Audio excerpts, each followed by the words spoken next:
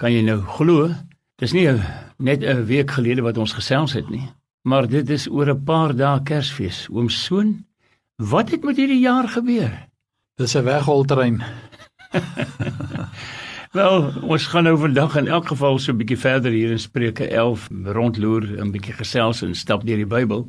Maar ek wil daarom vir almal ook sê, 'n wonderlike Kerstyd en feestyd vir almal van u, en ek hoop veral met die gesin en al die vriende en al die geliefdes bymekaar sal dit 'n baie besondere tydjie vir u wees. Oom Soon, ja, ons is by die vrug van die regverdige vandag. Ja.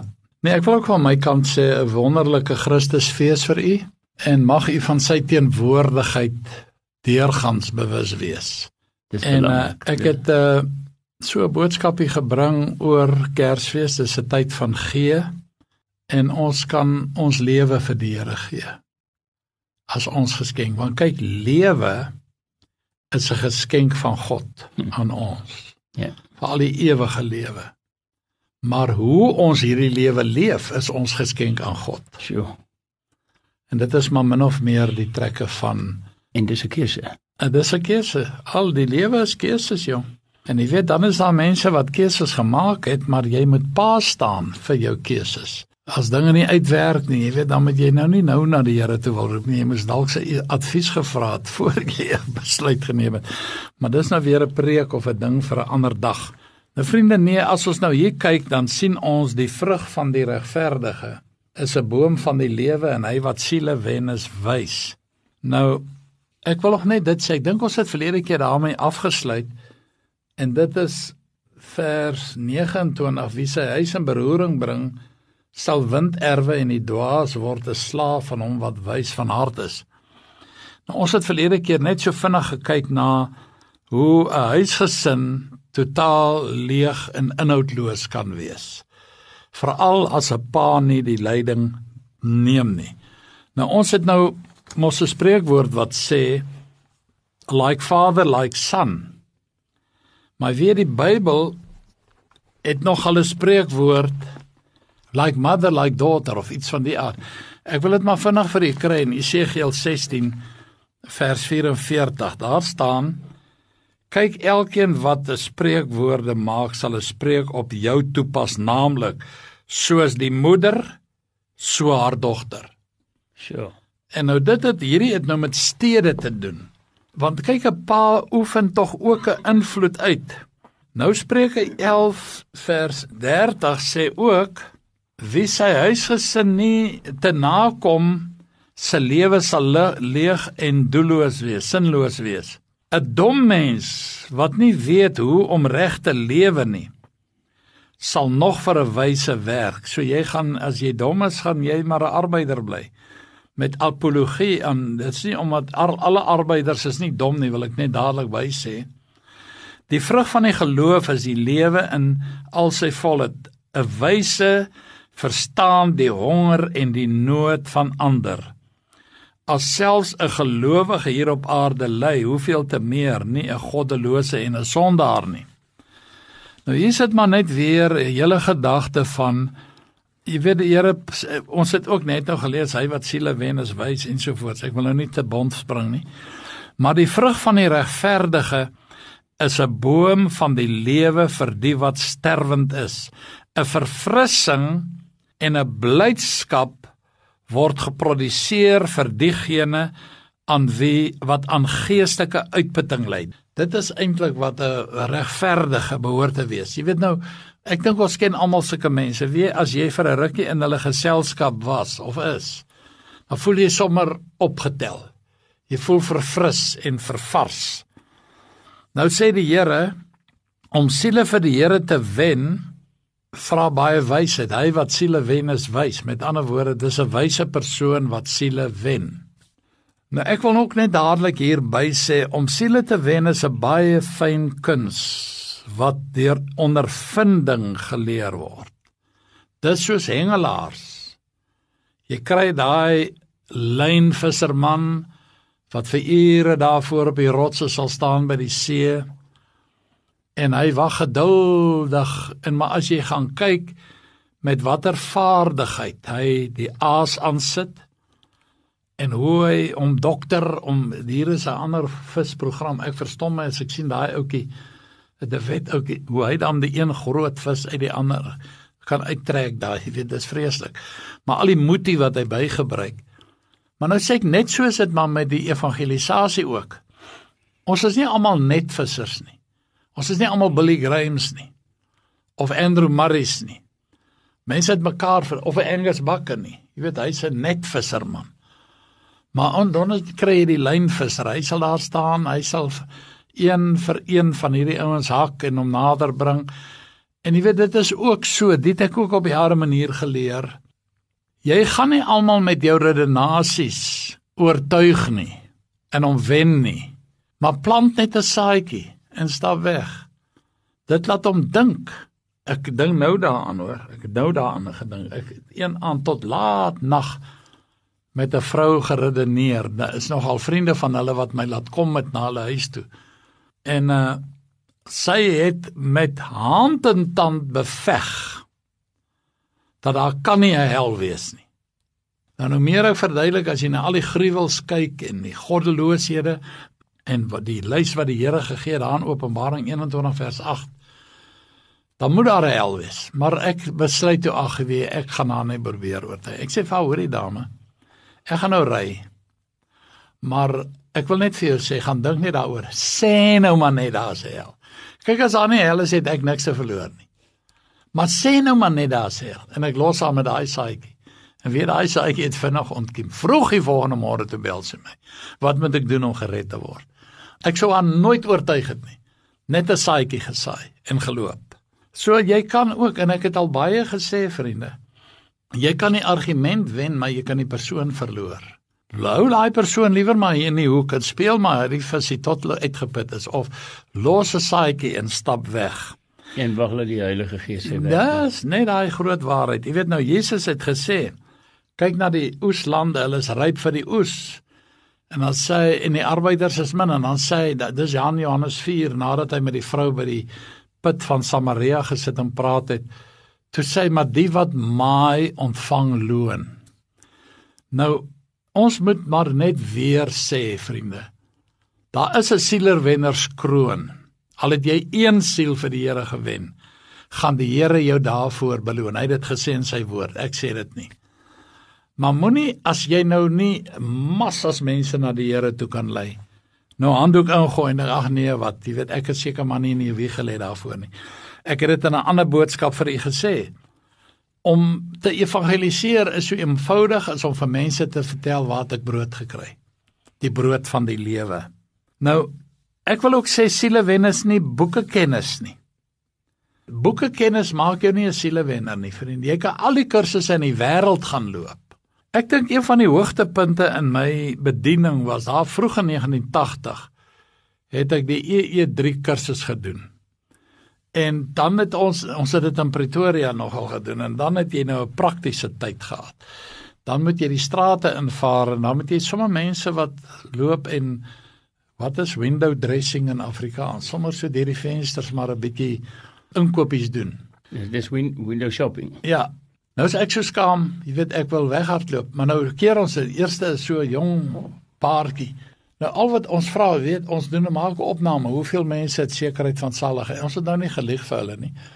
En dan vra ons hulle reguit, jy weet, het jy sekerheid van saligheid? En dan vra jy die vraag, jy weet, wat sal jy die Here antwoord as jy voor die poort staan en hy vra, hoekom moet ek jou in my hemel toelaat?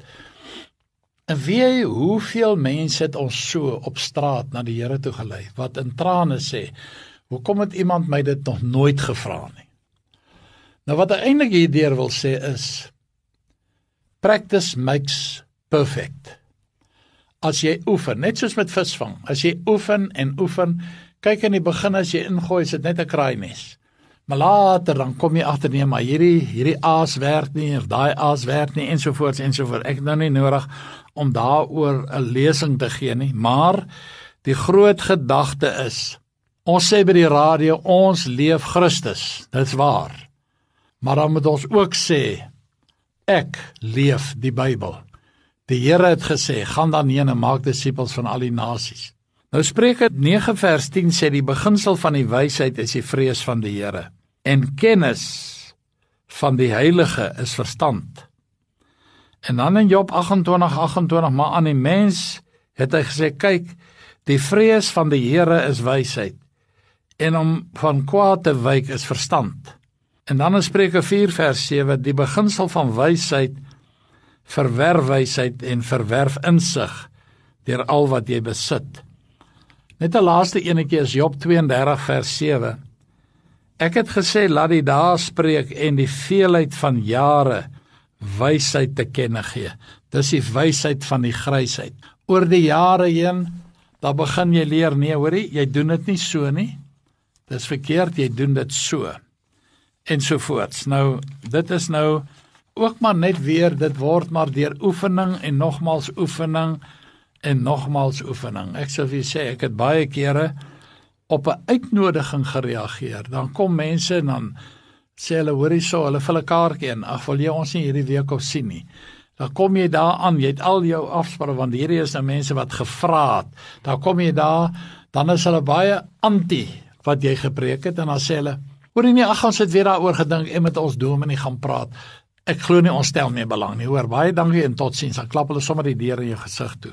Jy kry maar daarmee ook te doen. Nou sê Hosea 14:10, wie wysheid het, sal op hierdie woorde ag slaan. Wie verstandig is, sal dit ter harte neem. Want wat die Here doen is reg, die regverdiges lewe daarvolgens, en die opstandiges kom daardeur tot 'n val. Jy het 'n keuse. Jy weet, daar Spreuke 14:12 wat sê, daar's 'n weg wat vir die mens reg lyk, maar einde daarvan is die weë van die dood.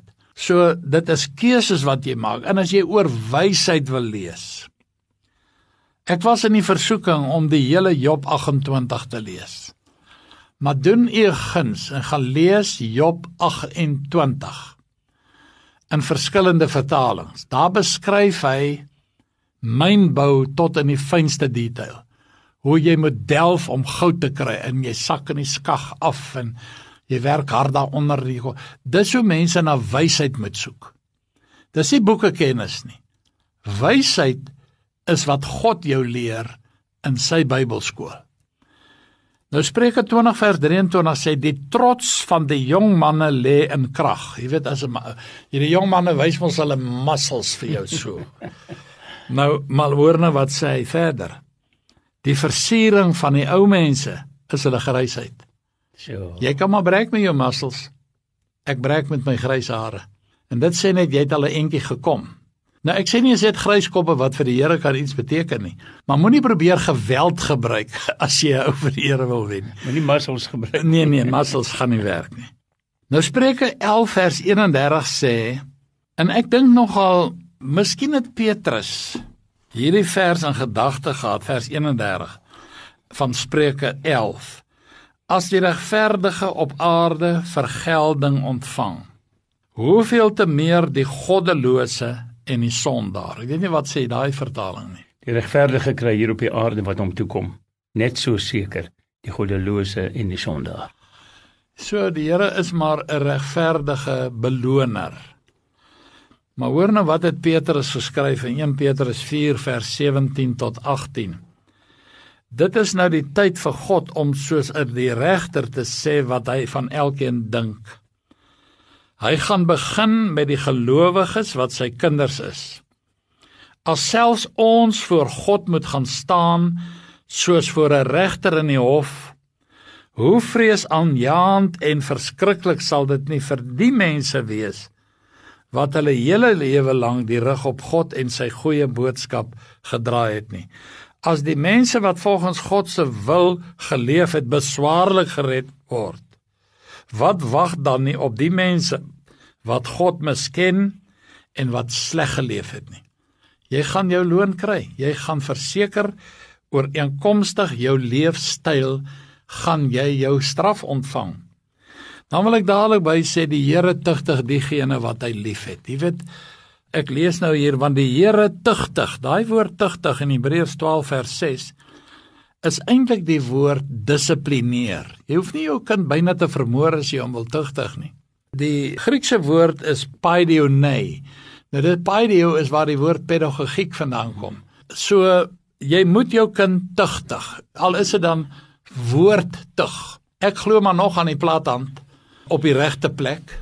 In die regte tyd. En die regte tyd en die regte gesindheid. Ek onthou, ek gaan nie sê wie nie, maar is 'n baie na familie dat toe ek hom eendag sê met hierdie ouetjie klits man, toe sê ek wil hom nie dom slaan nie. Toe sê ek man, sy harsing sit nie in sy boude nie. Hulle is daar gemaak om te voel ek het verkeerd gedoen. Klits hom. Maar ek moet hom nou eers weer, jy laat my nou terugdink. So baie jare gelede het my ma vertel van want sy het 5 seuns gehad. Daar moes maar gereeld maar 'n bietjie 'n plat riem of 'n plat hand ingelê word. En toe een van die dames wat glad nie geglo het in luister af. En die vrou het vir my ma in 'n stadium. Sê nou vir my regtig, is jou kinders nou soveel beter as myne omdat jy slag gegee het? Toe sê my ma van nee, maar weet jy hoe sou hulle gewees het as ek dit nie gegee het? So dis 'n bietjie 'n ander manier van antwoord gee. Nou hoor ek onthou ook baie jare terug, ons was nog in Kroonstad in 'n gemeente. En die dominee, hy het ook 'n hele klompie seuns gehad en ook maar, jy weet nou, ek sê altyd, hulle vra altyd, hoekom is 'n pastoriekinders altyd stouter as die ander? Toe sê ek nee, omdat hulle net die lidmate se kinders het om mee te speel. Dis waar hulle stoutigheid leer. Maar hierdie predikant sê vir sy seun, een van die seuns, gaan dadelik huis toe en wag vir my in die badkamer. En dis daar aan die einde van die diens en hy stap toe pastorie toe en hy kom daar en hy hoor hier lê die seentjie en bid. Of hy sing, vir U is daar niks onmoontlik, Heer, vir U is daar niks onmoontlik, Heer, niks, Heer, niks, Heer. En toe kom sy pa in toe sê, hoorie, daai liedjie gaan jou niks help, dit sê vir hom vuurwarm. Maar nou sê die Here tugtig hom wat hy lief het en hy kastei elke seun wat hy aanneem. Daai woord kastei klink nou verskriklik, maar dit beteken maar 'n goeie pak sla, dis wat dit beteken. Yes, dissiplineer, punt. Ja, as julle die tugtiging verdra, behandel God julle as seuns, want watter seun is daar wat die Vader nie tugtig nie? Nou jy weet, 'n kind van die Here loop ook met vrae. Dit is ook maar so. Kyk maar, die vraag of die sê ding is, kyk hoe leef die goddeloses en hulle leer. Jy weet, hulle oënskynlik is dit net voorspoed op voorspoed. Nou ek wil vir u lees wat staan in Psalm. Dis nogal 'n groot troos. Psalm 73, ek gaan vir u maar 'n hele entjie lees. Dis nou koning Asaf. Waarlik, God is goed vir die Israel, vir die wat rein van hart is. Maar wat my aangaan, my voete het amper gestruikel, my voetstappe het byna uitgegly. Ek was afgunstig op die onsinniges, toe ek die voorspoed van die goddelose mense sien. Daar's geen kwellings by hulle nie, gesond en vet is hulle liggaam, en moeite van sterwelinge is hulle nie, en saam met ander mense word hulle nie geplaag nie. Daarom is die trots om hulle soos 'n halssieraar, die geweld bedek hulle soos 'n gewaad. Hulle oë peel uit van die vet. Die inbeeldinge van hulle hart loop oor. Hulle spot en spreek in boosheid en verdrukking. Hulle spreek uit die hoogte. Hulle is hierdie uit die hoogte tipe mense. Hulle stel die mond teen die hemel. Hulle tong wandel op die aarde. Daarom draai hulle mense hulle hierheen en waters in volheid word deur hulle geslurp. En hulle sê, hoe sou God dit weet en sou daar kennis by die Allerhoogste wees? Kyk, so is die goddelose mense en almal onbesorg vermeerder hulle rykdom. Waarlik, te vergeefs het ek my hart rein gehou en my hande in onskuld gewas. Die hele dag is ek geslaan en my tugtiging was daar elke môre. Hoor nou wat sê tot in vers 7, totdat ek in die heiligdomme van God ingegaan het en op hulle einde gelet het. Hulle kan maar lekker jollifikaar, is nie verkeerd nie. Maar as jy die Here uit jou lewe uitweer, moet jy nie 'n mooi so, my kind, aan die einde van jou loopbaan verwag nie. En dan wil ek vir jy net nog so 'n paar verse lees, vers 23 tot 25. Nogtans is ek altyd deur by u het my regterhand gevat. U sal my lei deur u raad en my daarna in heerlikheid opneem. Weet ek buiten u in die hemel, buiten u begeer ek ook niks op aarde nie. So Here, as ek U het ek alles. En dit is die groot geheim wat mense nog moet leer. En dan, as ek dink aan die apostel Paulus, jy weet, daar was ook veral die gnostici, dis nou die slim Janne van sy tyd, het hy die gemeente dikwels moes, kom ek sê maar bemoedig. Nou wil ek vir u lees in 1 Tessalonisense 5 vanaf vers 3, want wanneer hulle sê vrede en veiligheid, dan oorval 'n skielike verderf hulle soos barensnood 'n swanger vrou. En hulle sal sekerlik nie ontvlug nie, maar julle broeders is nie in die duisternis, dat die dag julle soos 'n dief sou oorval nie. Julle is almal kinders van die lig en kinders van die dag. Ons is nie van die nag of die duisternis nie. Laat ons dan nie slaap soos die ander nie, maar laat ons waak en nugter wees. Baie duidelik die twee groepe wat die apostel Paulus hier teenoor mekaar stel. Die hulle en die julle. Hulle wat dink hulle is reg, hulle is so slim soos 'n kasape, hulle het antwoorde vir alles. Man, as jy die woord gebring het, skud die stof van jou voete af, en bid maar vir hulle nog, maar gaan huis toe. Nou kom ons by Spreuke 12. Is nog al die tyd 'n reeks kontraste tussen die regverdige en die onregverdige. Nou ek lees vir u in Spreuke 12 vers 1. Een wat die tug lief het kennis lief, maar wat die teregwysing haat, is dom. Wat staan daar? Wie hom laat leer, wil graag kennis ontvang.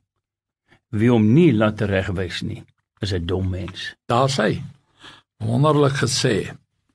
Nou hier staan in die boodskapvertaling, wie die lesse van die lewe ernstig opneem is slim. Wie uit sy foute leer die kuns van die lewe ken. Wie na geen raad luister nie, is dom. Hyste meneer know-all. Nou ek het gaan kyk na die verskillende vertalings vir hierdie Griekse woord dom, of in Hebreëus. Die een woord is stupid, jy is net onnoosel. Die ander woord, dit is nou in die New American Standard Bybel, dan in die ou King James Bybel, hy's 'n brute, of brutish. Dis soos 'n redelose dier. Nou, jy weet, kyk, 'n redelose dier, hy weet instinktief seker goed is verkeerd en goeders nie, maar hy het nie morele onderbou nie. Nou, die verskil tussen 'n mens en 'n dier lê hoofsaaklik in die vermoë wat die mens het om sy eie situasie te verbeter en om so 'n bietjie op te lig. Kyk, 'n hond kan dit nie doen nie. Ons weet mos, man, hy kan nie eers 'n deur vir homself oopmaak nie. Nou, van die mens om, jy weet, is ook om vordering te maak en te verbeter en dit berus op sy of haar gewilligheid om hulle self aan dissipline te onderwerp en om opgevoed te word. Kyk, baie mense laat hom deur niks en niemand leer nie. Nou wil ek net uit Spreuke 10 vers 17 vir julle lees. Ons is daarby verby, maar ons het dit dalk vergeet. 'n Pad van die lewe is hy wat die tug in ag neem, maar hy wat die teregwysing vir onagsaam raak verdwaald. Baie verdwaalde mense. Hy het net geweier om goeie advies te aanvaar. En dit is die ek sal maar sê die leefstyl van 'n weergeborene. Hy laat hom leer, of sy laat haar leer. Ek lees vir u in Job 22 vanaf vers 15.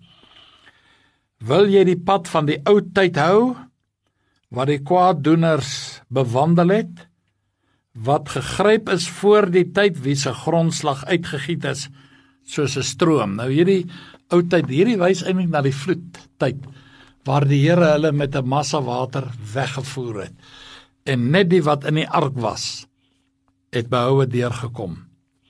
Nou, jy weet, daar is mos nou so, vriende, as jy nie wil leer nie, kan jy 'n hele paar broeke deursit op skoolbanke en jy gaan niks geleer kry nie, want jy wil nie leer nie. Al jou skool gaan, sou jou niks baat nie. Jy weet, hulle sit jou mos nou maar sommer net deur vir miskien goeie gedrag of wat, ek weet nie wat is die nuwe norme nie, en ek wil ook nie daarop ingaan nie.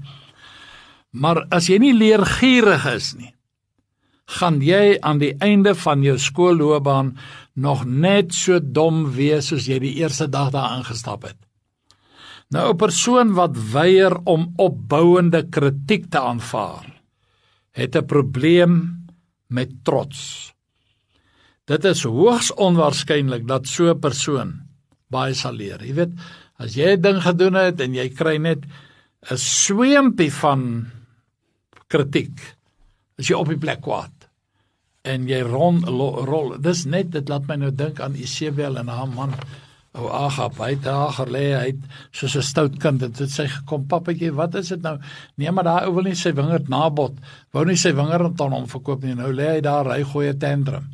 Toe sal laat sy hom doodmaak, en sê, hier is my lammetjie, hier's vir jou kaart en transport van die grondjie. Ek wil net hierdie stuk lees, is 'n artikel uit die Marula Media. Julle weet dat mense wat baie van hulle self dink terwyl hulle niks is nie, hulle self bedrieg. Wat my opval tydens my reis deur die lewe is hoe opgepof en alwetend mense soms kan wees. Hulle weet alles daar oor die braaivleis, hulle weet alles van politiek, van rugby, van musiek, maar veral oor geloofskwessies. Hierdie alwetendheid veroorsaak ewige konflikte, rusies en skeuring in gemeenskappe, in kerke en tussen medegelowiges. 'n alwetende gesindheid kan gevaarlik en selfs misleidend wees.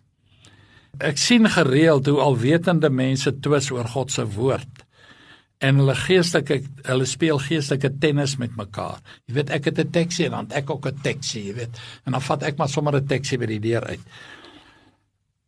Ek neem nie deel aan hierdie kampioenskap van alwetendes nie. Ek glo net God is alwetend. Hy is die alwetende, allesomvattende, almagtige God. Hy ken ten volle. Die mens met ons blinde kolle en stowwerige lense en gebrekkige insig ken slegs ten dele. Nou het ek 'n minuut oor en ek wil net dit vinnig sê. Jare gelede, ek was 'n verkoopsman vir 'n landboumaatskappy, staan ek in 'n koöperasie in Excelsior in die Vrystaat, en daar is 'n ou, hy was so Mr. Know-all, en dit het gegaan oor, ek kan nie onthou of dit daai rugby toer met die All Blacks was wat ons met meelbomme gegooi het en so. Nou sit daar ouens, ja, maar die wet, jy weet, die wet vir menseregte en die wet vir dit, en daar kom 'n afgetrede man in en hy gee sy mening. Hy sê, man, wat weet jy? Dis 'n ou man.